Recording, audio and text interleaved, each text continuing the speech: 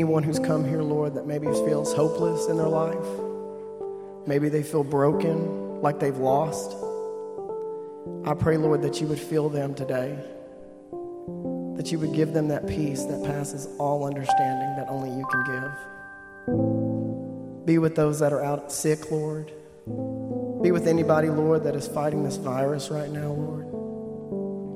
Father, I pray that you would heal the churches in America.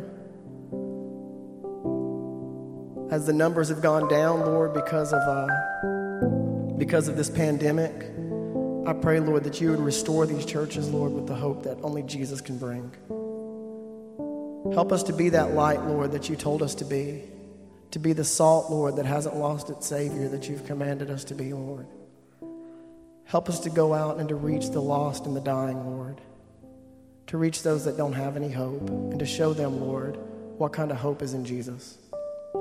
Father, I pray that you would anoint Brother Marvin again this morning, Lord. Use him as a vessel as he opens the Word of God, Lord, and he preaches the word of truth. I pray that you would use it, Lord, like a sharp two-edged sword, Lord, to pierce our hearts and to show us where we lack, Lord. And that, Lord, that when we leave this place, we won't leave and just forget everything we heard or that we did hear, Lord, but that we would go and take Jesus, Lord, to our friends, our family, our co-workers, into the world, Lord. Bless us this morning, Lord, as we continue our worship. We ask in Jesus Christ's name. Amen. Amen. Well, good morning, church, and it is good to be here with you, and thank you for the sweet spirit. I was thinking how we can so easily forget sometimes and take things for granted, but the worship is always so good, and it's just always so prepared and ready. And Jonathan, I was praying and thinking just now as you were worshiping, I thank God that he brought the Lewis family our way. How about y'all? And I'm thankful for Jonathan and Alicia and their family. But you know, when we got them, we had a quintet of Lewis boys up here this morning.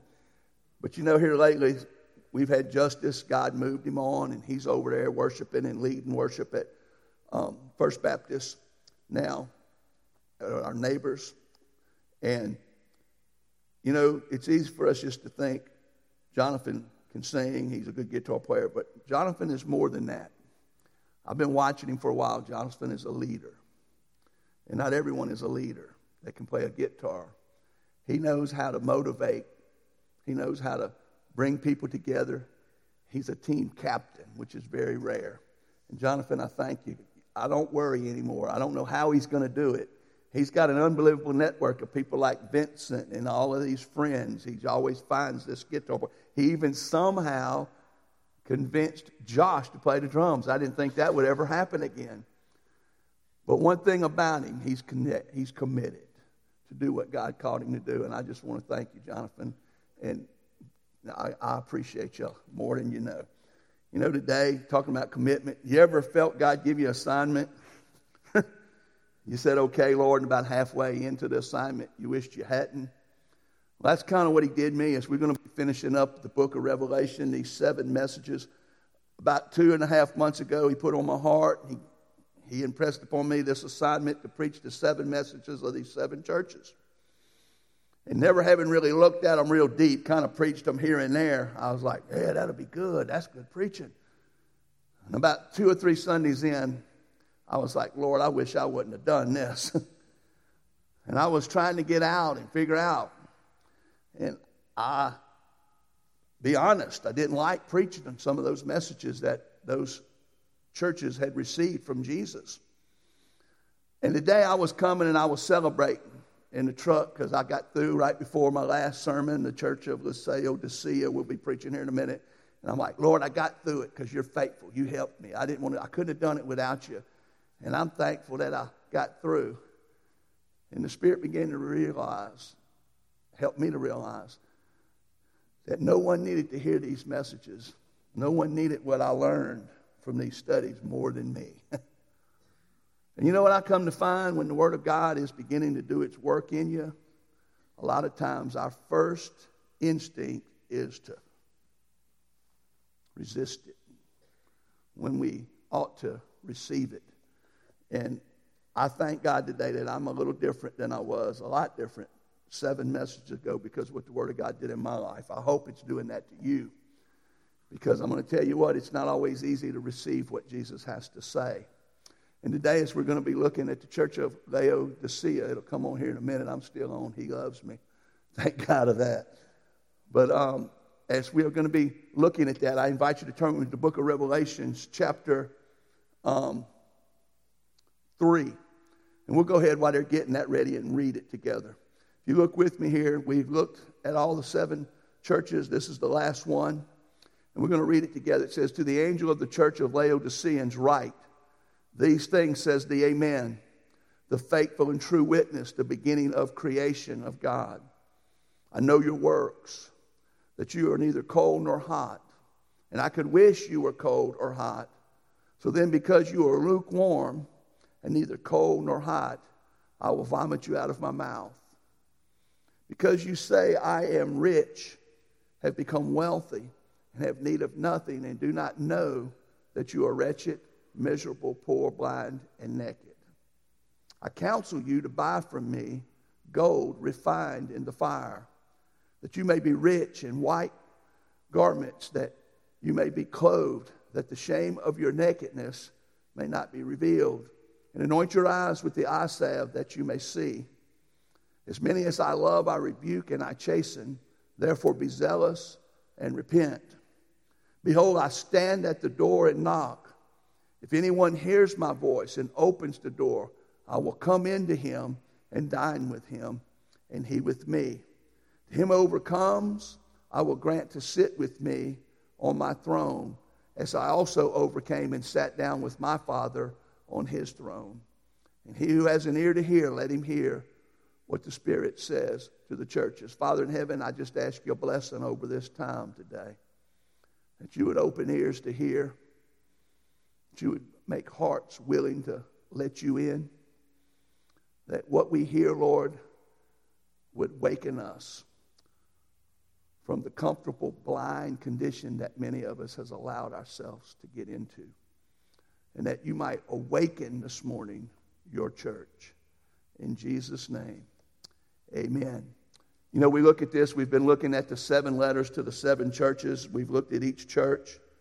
Last week was the church that you want to be, the faithful church, the Church of Philadelphia. It was the church that Jesus didn't have anything to condemn.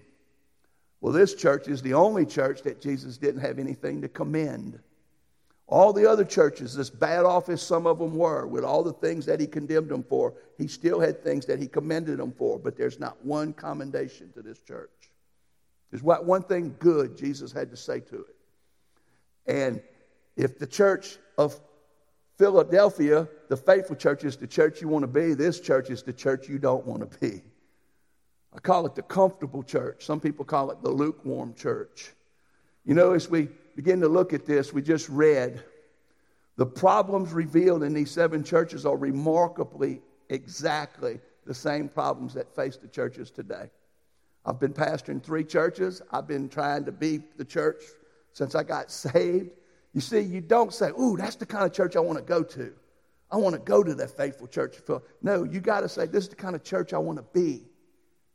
Because if everyone just wants to go to church, there will be no church worth going to. So we got to be the church. And guys, yeah, you want to be the Church of Philip. This is the church you don't want to be. As we looked, I want you to see these problems haven't changed. We started off in Ephesus, where we experienced the danger of losing our first love. That love when you first get saved and you meet Jesus, and Jesus is first. And who hasn't struggled with that? And Ephesus had all these good things going on, but they had lost their first love. And then we seen over in Smyrna the danger of being afraid of suffering for Jesus. And guys, there is a thing about it. Who likes to suffer? Who wants to go through persecution? But guys, listen, being faithful to Jesus sometimes involves a willingness to accept sufferings in the name of Christ. And we seen that in there. And how much do we see? You hear people today with some of the things going on in the political climate that we live in, that, oh, we're going to get suffering again. Has America ever had suffering? Not like most people think. But guys, we've seen that they were suffering in the name of Jesus. Then you look at Pergamos, the danger of doctrinal defection. They defected from the truth of God's word. They compromised. That was the compromising church. And how you're tempted sometimes.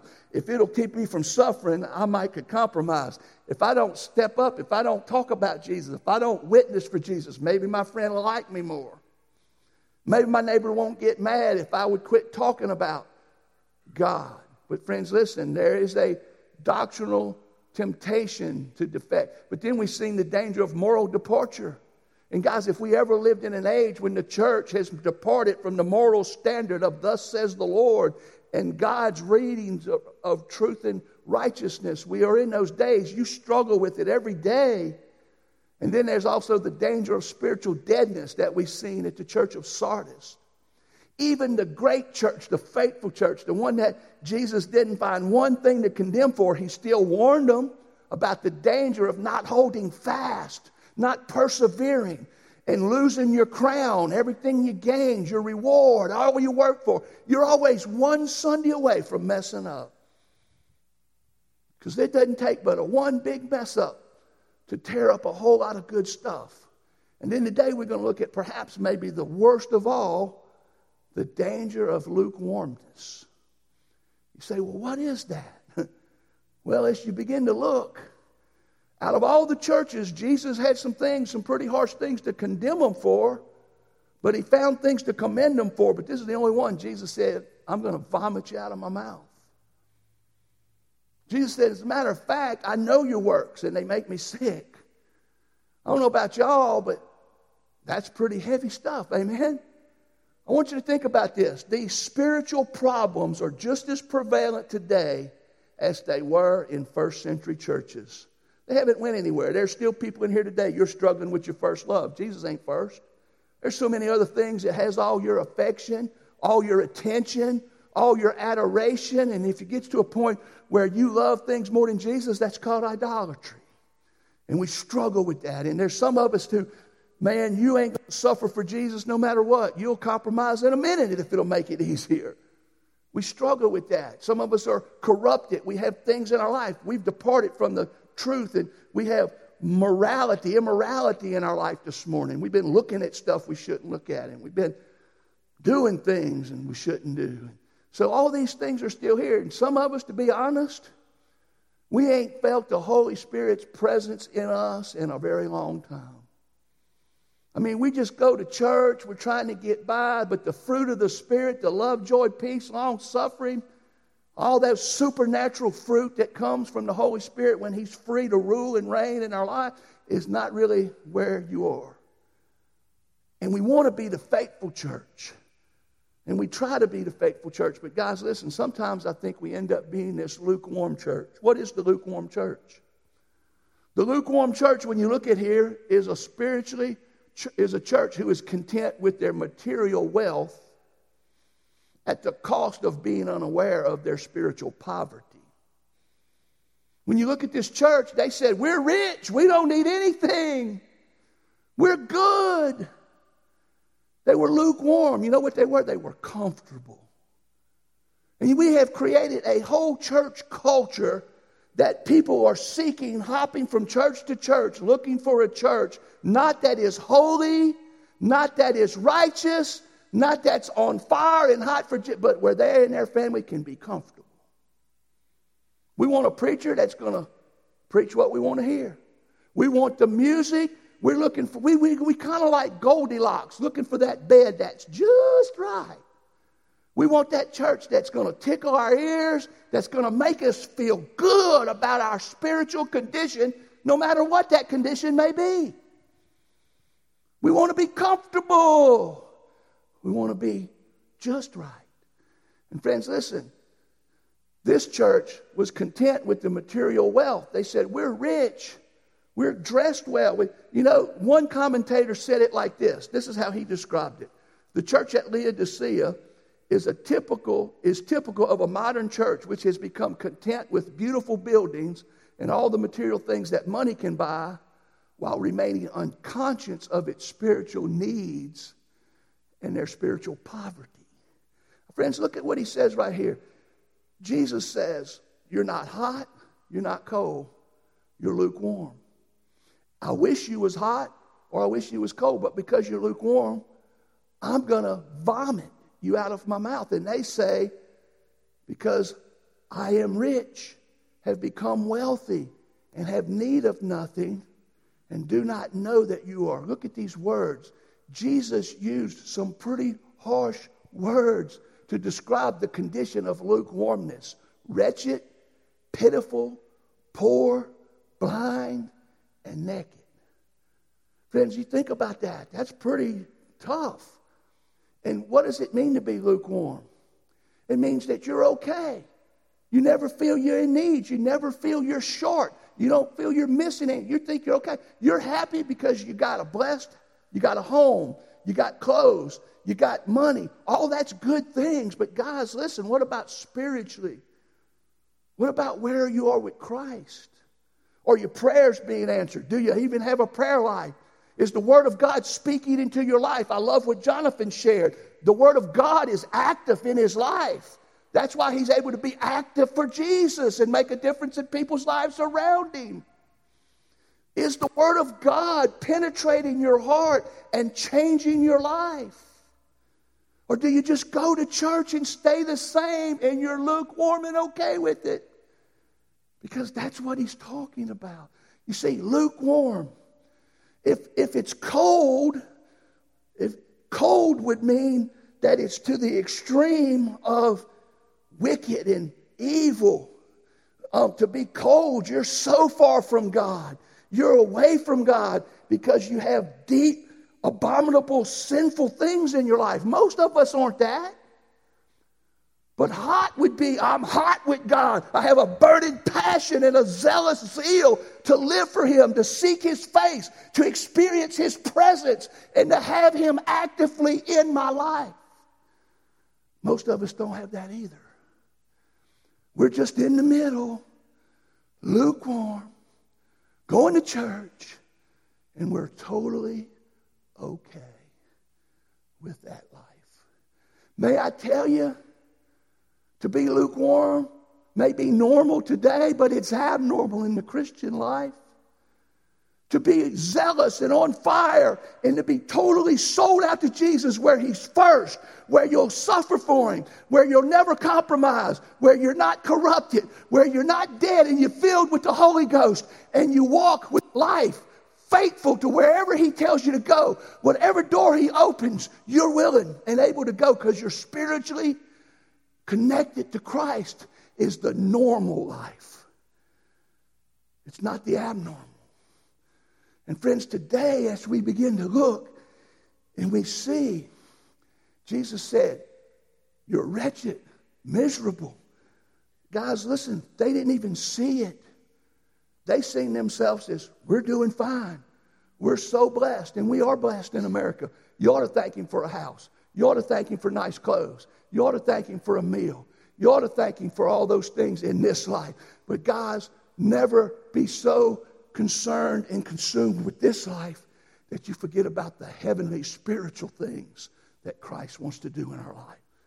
And friends, listen, as we begin to look at this, look at what Jesus says to them. Because you say, I'm rich, have become wealthy, and have need of nothing, and do not know that you are wretched, miserable, poor, blind, and naked. I don't know about y'all, but can you imagine being naked in front of Jesus? I mean, how many of you is getting to the point now you don't like to see yourself naked? If you looked in the mirror like that, that'd be a terrible thought to stand before Jesus naked. Or to be able, you might be glad you're blind. I shared this, and Elena kind of got embarrassed, but she's okay now. She said I could go ahead and share it again. Elena, when she first started coming to church, I was preaching a series on things to come, eschatology, end times, and when I was hammering on the rapture and all that stuff, and she got all enamored with the rapture, and y'all know Elena, she loves Jesus, but she gets to looking all this stuff up. When she got to watching those Left Behind movies, and she's all tore up about the rapture, and David comes to me, Subal says, you need to talk to Elena. You got her all tore up on this rapture. She's about to drive us crazy. He said, I don't want you to wash it or tone it down, but go in there and try to explain to her that it ain't something you got to lose sleep over. It ain't something you ain't got to she's worried to death about the rapture. So she comes in my office, and I'm like, Elena, what's wrong? But what are you worried about? She says, Brother Marvin, when the rapture happens, are we going to have to stand in front of Jesus naked? And I said, why, Elena, do you think that? Well, I watched that movie, and when they raptured out, their clothes were just laying there. What are they wearing when they see Jesus? Friends, I don't know about you. I'm amening with Elena. I don't never want to stand before Jesus naked. How about you? But spiritually, if you haven't been to Calvary, if you haven't been clothed in his righteousness and your religious rags, which are filthy according to the word of God, no matter how many good works you do in his name, you'd rather be naked than wear that. And friends, I told her, I said, Elena, don't worry, hon. Jesus is so holy, we can't wear these kind of clothes. He's going to put white robes on us. How it happens, I don't know. But guys, listen, that's what he's telling them here. I counsel you, I advise you to buy gold, not any old gold, refined gold, pure gold, the kind of gold that only God does, purity, purified, refined. He says, and then go get you some white robes and cover your nakedness. Go get you some eye salve from me. Only God, only Jesus can give you eyes to see, my friend. I can't do it. Mama can't do it. Your husband can't do it. The church can't do it. Only Jesus gives us the eyes to see spiritual things. I love that old song. Amazing grace, how great the sound that saved a wretch like me. I once was blind, but now I see. Jesus does that. And friends, listen, there's people today haven't seen anything from Jesus lately. You haven't heard anything lately. You're just kind of sitting around. I call it comfortably blind. I want you to look at this. Comfortably blind to their condition. That's what these people were. They had no idea this is how they were in the eyes of Jesus. He says, because you say I am rich, that's what they were saying, I've become wealthy. I don't need anything from you, Jesus. Let me ask you this. When's the last time you got desperate to need something from Jesus to the point you just got down on your face and cried, help me, Lord. I'm not quitting. I'm going to pray it through like he said Israel did. Not Israel, Isaac. But them prayers made Israel, Jacob. And friends, I want you to think about it. We aren't spiritually desperate. We're spiritually comfortable. If Trump would have won, America would have been worse possibly. Because we just thought Trump had it all figured out. Trump's going to make America great. He's going to make the economy good. He's going to make my 401s do good. Man, I got it made. I'll tell you, Trump ain't never going to fix America's problem. America's problem starts at the spiritual. It ain't physical.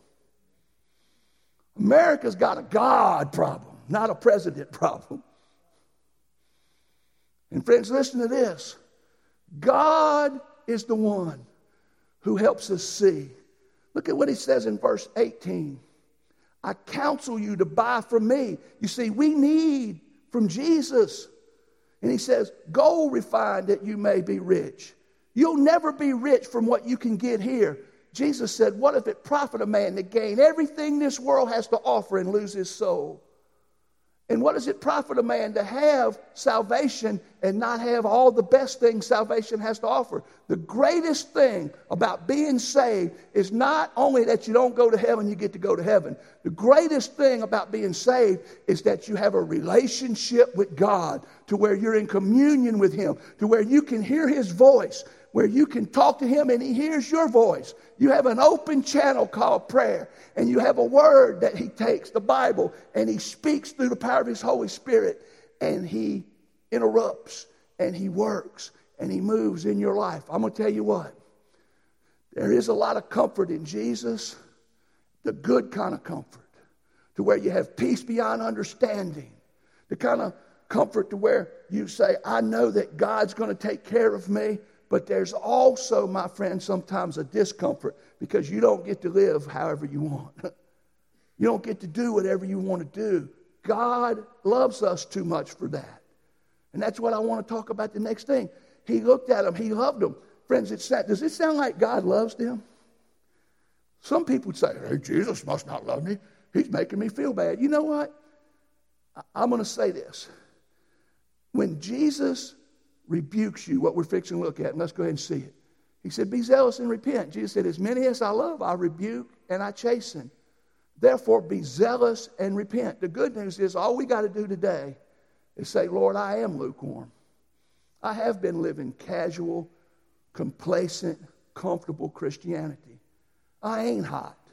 I don't pray like I should. I don't care about hearing from your word like I should. I don't spend time with you like I should. I'm out of fellowship. I'm not hot. I'm not cold. I'm just in the middle. Friends, all you got to do is repent. But you see, the thing about it, God won't leave you that way. He loves you enough to rebuke you. Now, I don't know about y'all, but I thank God he rebukes us. He rebuked me these 7 weeks. I was fighting, kicking. I was kicking against the goads. I didn't want to preach these messages using the excuse that, well, I don't know, but it was me that didn't want to hear it. I just didn't want to have to be the one to listen to it, didn't have to come preach to you. But listen, he said, I rebuke and I chasten, I correct. How many of you, if your kid is doing something wrong, loves him enough to correct him and rebuke him? This cracked me up. I was over at Jonathan's house the other day, and he moved into parsonage, and they put an alarm system in. And I said, y'all put an alarm system in? Are y'all scared living here? He said, no, we're not scared of what's going to get in. We're scared about here what might get out. He said, we got this for in case they open the door, the alarm will go off because we'll know where Izzy and Jonah and the rest of them are all at, and might as well include Maddie too. And I said, yeah. I said, he said, the road and stuff. You know what? Thank God that he puts alarm systems in our life. That when we go through doors and we leave places we ain't supposed, we're supposed to be in his presence, in his surroundings, close to the Lord. But you know what? When you try to leave, he gives you alarms, he gives you preachers, he gives you the word. But guess what? When you don't listen to the alarm and you go outside anyway where you ain't supposed to be, he'll rebuke you. Now, you know what? I bet you if they get out and slip out, and them little boogers slip out, and they catch them out there in that road, they're going to rebuke them. They're going to get on to them. Why? Because they love them. They tell them, don't go out in the road. You get run over, you get killed. You know what? If they go in the road again, I got a feeling, I know what'll happen to me. You get a whooping. You get corrected. Why? Because there's danger in the road. Friends, listen. God chastens those who he loves. He corrects those who he loves. He's not going to let you sit in a lukewarm, casual, complacent spiritual condition where you don't have a relationship, where you're not in communion. He wants to have communion. He wants you to have a real relationship. So as many as I love, he says, I rebuke and I chasten. He says, so be zealous and repent. Turn from what you've been doing wrong and turn to me and do what's right. Listen what he says here. This comes from Hebrews. Check this out. He's not speaking to us as to condemn us. He's speaking to us to convict us. He says right here, and that you have forgotten the exhortation which speaks to you as to sons and daughters, as to my children. And listen what he says. My son, do not despise the chastening, the correction of the Lord. Do not be discouraged when you are rebuked by him. For whom the Lord loves, he chastens, and he scourges, that's he whips every son which he receives. And then listen what he says. If you endure correction, God deals with you as with a son. For what son is there whom a father does not correct? And friends, God corrects his children. Listen what he says. But if you are without chastening, of which have been all have become partakers, then you are illegitimate and not his son. Friends, I don't know about you, but you can't sit long term in a church comfortable and not be doing what God wants you to do. That's the warning. He loved them enough. He rebuked them. He told them, I'm going to spit you out of my mouth. He chastened them. He corrected them. Therefore, for they could be jealous and repent. I shared this story. I'm telling on myself. When I was a kid, how many of you may not say it, you know theologically it's not wrong, that you can't hide anything from God. But how many of you have done things acting like God ain't seeing it? You keep doing it, but you ignore it. I know if I keep doing this, God ain't happy. I know it's going to create consequences. Consequences. Let me tell you about consequences. If you belong to God, God said, be not deceived. God is not mocked. Whatever a man soweth, he shall reap. You can't reap sow things that God says are wrong, and you can't quit and not do the things that God said is right and not have consequences. And when you're not living for Jesus, he's not first. You're in these conditions we see. These churches, the one that had lost its first love, he said, repent or else. The one that was not willing to suffer and compromised, he said, repent and get your doctrine right. The one that was corrupted and full of immorality, he said, repent and get yourself cleaned up. The one that was spiritually dead, he said, repent and I'll give you life again. Friends, the faithful church that was living for him, he said, I'm going to open doors for you. I'm going to use you. This church is the Laodicean church. Friends, one time when I was a kid, I was old. I was old enough for the first time. I grew up in a little town called Madisonville. It had about 300 people. There was not anybody in that town at that day that didn't know one another. And I lived outside of Madisonville, and all my friends were in town, and they hung out during the summer. And I got old enough, Daddy said, you can drive your bike down there, but whatever you do, I don't want you to swim in that river. He said, your first cousin, my nephew, drowned in that river. And that's dangerous. I don't want you swimming in that river. Funky River, big old river. Everybody, I'm down there. They on the riverfront. They got a rope swing. I'm sitting there. Come on in, Cooper. Let's swim. I'm like, I can't. My daddy told me not to. It didn't take but about the second time I went swimming. I rode around until I dried off, went home, thought I got away with it. I did that about 3 times. We sitting there eating supper. See, Jesus wants us to have intimate fellowship. As a matter of fact, I want to show you that. He says, behold, I stand at the door and knock. If anyone hears my voice and opens the door, I'll come into him and dine with him and him with me. He wants us to have a relationship to where we have intimate fellowship. Well, guys, guess what? When you do things you ain't supposed to do with Jesus, it's going to cause the same thing happen to me when I didn't do what my daddy said. We sitting there eating supper one night, and this is what he told me.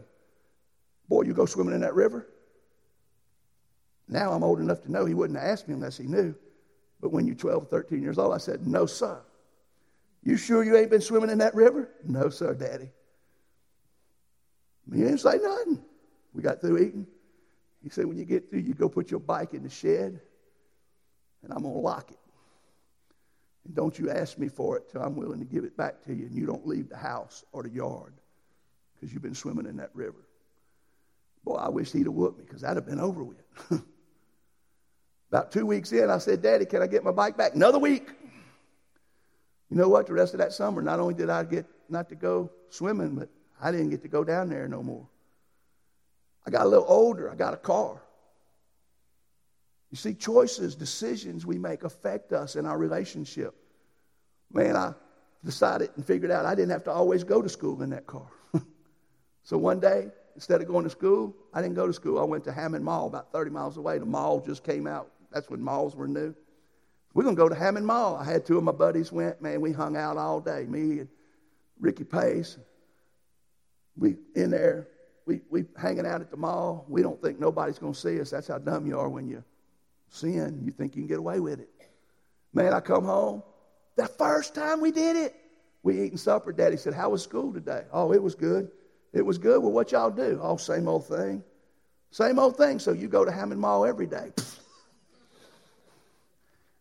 He said, when you get through eating, I won't talk to you. Go to your room. I'm going to tell you what, son. I ate everything on the plate, everything on the table. I was checking the stove out. I was making that meal last. We went in there. He said, give me the keys. I said, that's my car. I worked and paid for it. He said, no, it's my car. And when you do what you're supposed to do with it, you can have it back. I didn't drive that car to school for a long time. Consequences. And let me tell you something. When you're sitting at the table, I'm his son. I never have not been his son. I'll always be the son of Huey Cooper. And I'm saved by the grace of God. I'm God's son. I'll always be his son. He bought me. He purchased me. He redeemed me. He paid for me with the blood of Jesus. I'm his.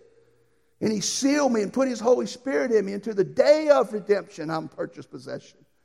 But I found out when I don't do what I'm supposed to do and I want to live lukewarm and I just want to have a casual relationship with him, I don't want him to be first. I don't want to do what he says to do. I want to live for myself. Me and Jesus don't have as good of a time as we ought to have. How about you?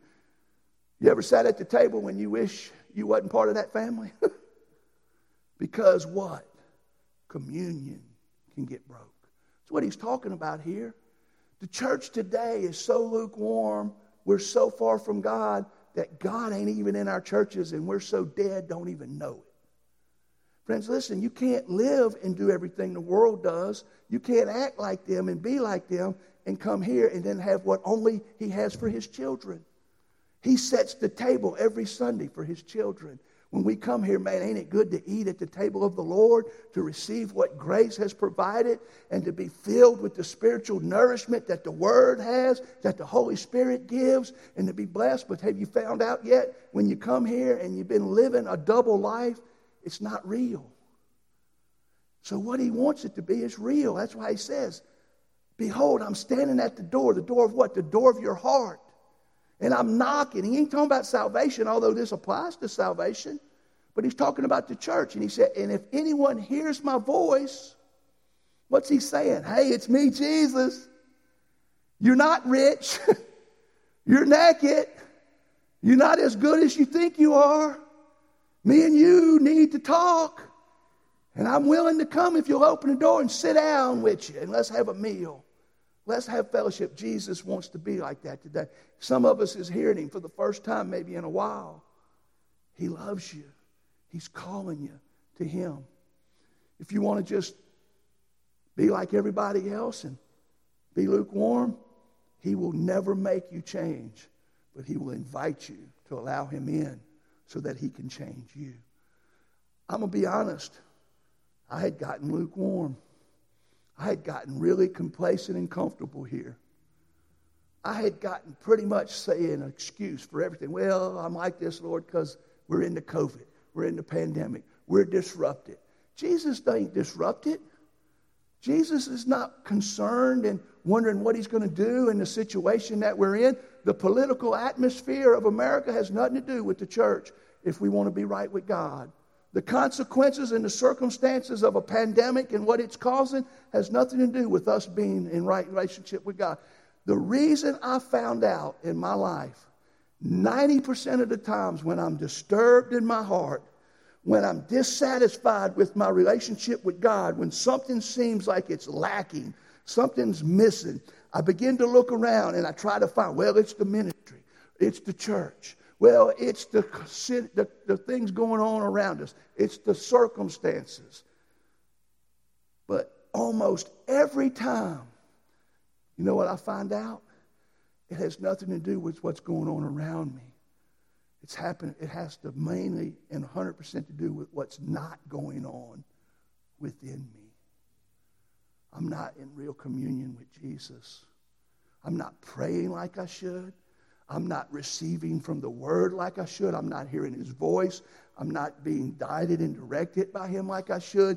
And I'm just kind of going through the motions to the point I've gotten comfortable and I'm complacent and I'm coasting. And you know what I found? When I'm right with Jesus and I'm connected like the branch to the vine, and I don't think it's just me. A lot of you probably know what I'm talking about. The whole world can be like going to hell around me. And I'm like, ooh, I got the peace of God.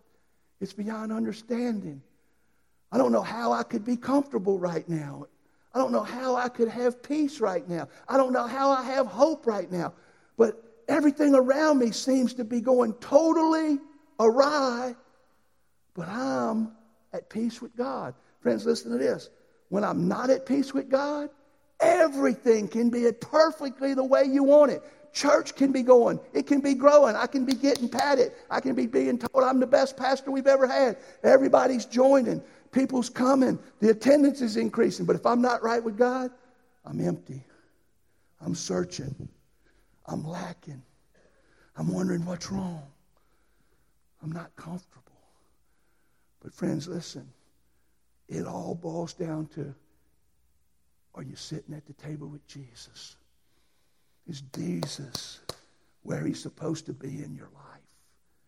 Because at the end of the day, all of these messages are for the 7 churches, and they're all about being right with God. Somebody might say, I don't like these messages, Brother Marvin. I don't like them either. You want to like them? Repent. Get right with Jesus. Friends, you say, I don't like what's going on. I don't like a lot of stuff going on either. But you know what I've come to find? If you repent and get right with Jesus, most everything else takes care of itself. Today, I want to invite you, not just to come to church and say, I went to church. I did my spiritual thing for the week. I've heard the preacher. Evaluate yourself. Say, Lord, how long has it been since you knocked on my door? How long has it been since I heard your voice? And if he's speaking to you today, thank God. Let him in. Because he wants to love on you some. He wants to help you. Friends, he's the hope that we have of a better tomorrow. We're going to stand. We're going to sing. You know, I hope that this will be a blessing to you. I hope that it will be an opportunity to us to see how easy it is to be lukewarm and not be hot nor cold. Father in heaven, as we take time today to hear your word, Lord, I pray that we would hear your voice, not just words talked about. And if you have spoken, Lord, we thank you for the privilege, the joy, to be able to repent and turn to you, to be zealous for you again. And Lord, just as you have shown us through the word that you're coming back, as we read the rest of this book, Lord, it's all about the end times as you bring history to a close. The most important thing at the end of world history is not what country we were from, not where our citizenship lied, but what we did with Jesus. So, Lord, today I pray that there's someone who's not saved, who's never been born again, who's never put his trust in Christ for his sins, that he would for the first time confess you publicly and say, I want to accept Christ. I want to trust in what he did for me in the cross. And I want to let him forgive me of my sins and give me eternal life. I pray someone would come forward and say, show me how to do that. And Lord, for those of us who are saved, I pray we would want to live saved. That we would want to live hot for Christ. Not lukewarm, not cold, but zealous for him. Just like he's zealous for us. Lord, help us to love you like you have loved us. And to live for you, Father. In Jesus' name we pray. Amen.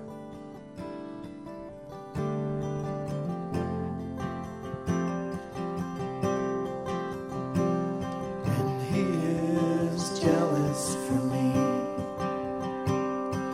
He loves like a hurricane. I am a tree bending beneath the weight of his wind and mercy.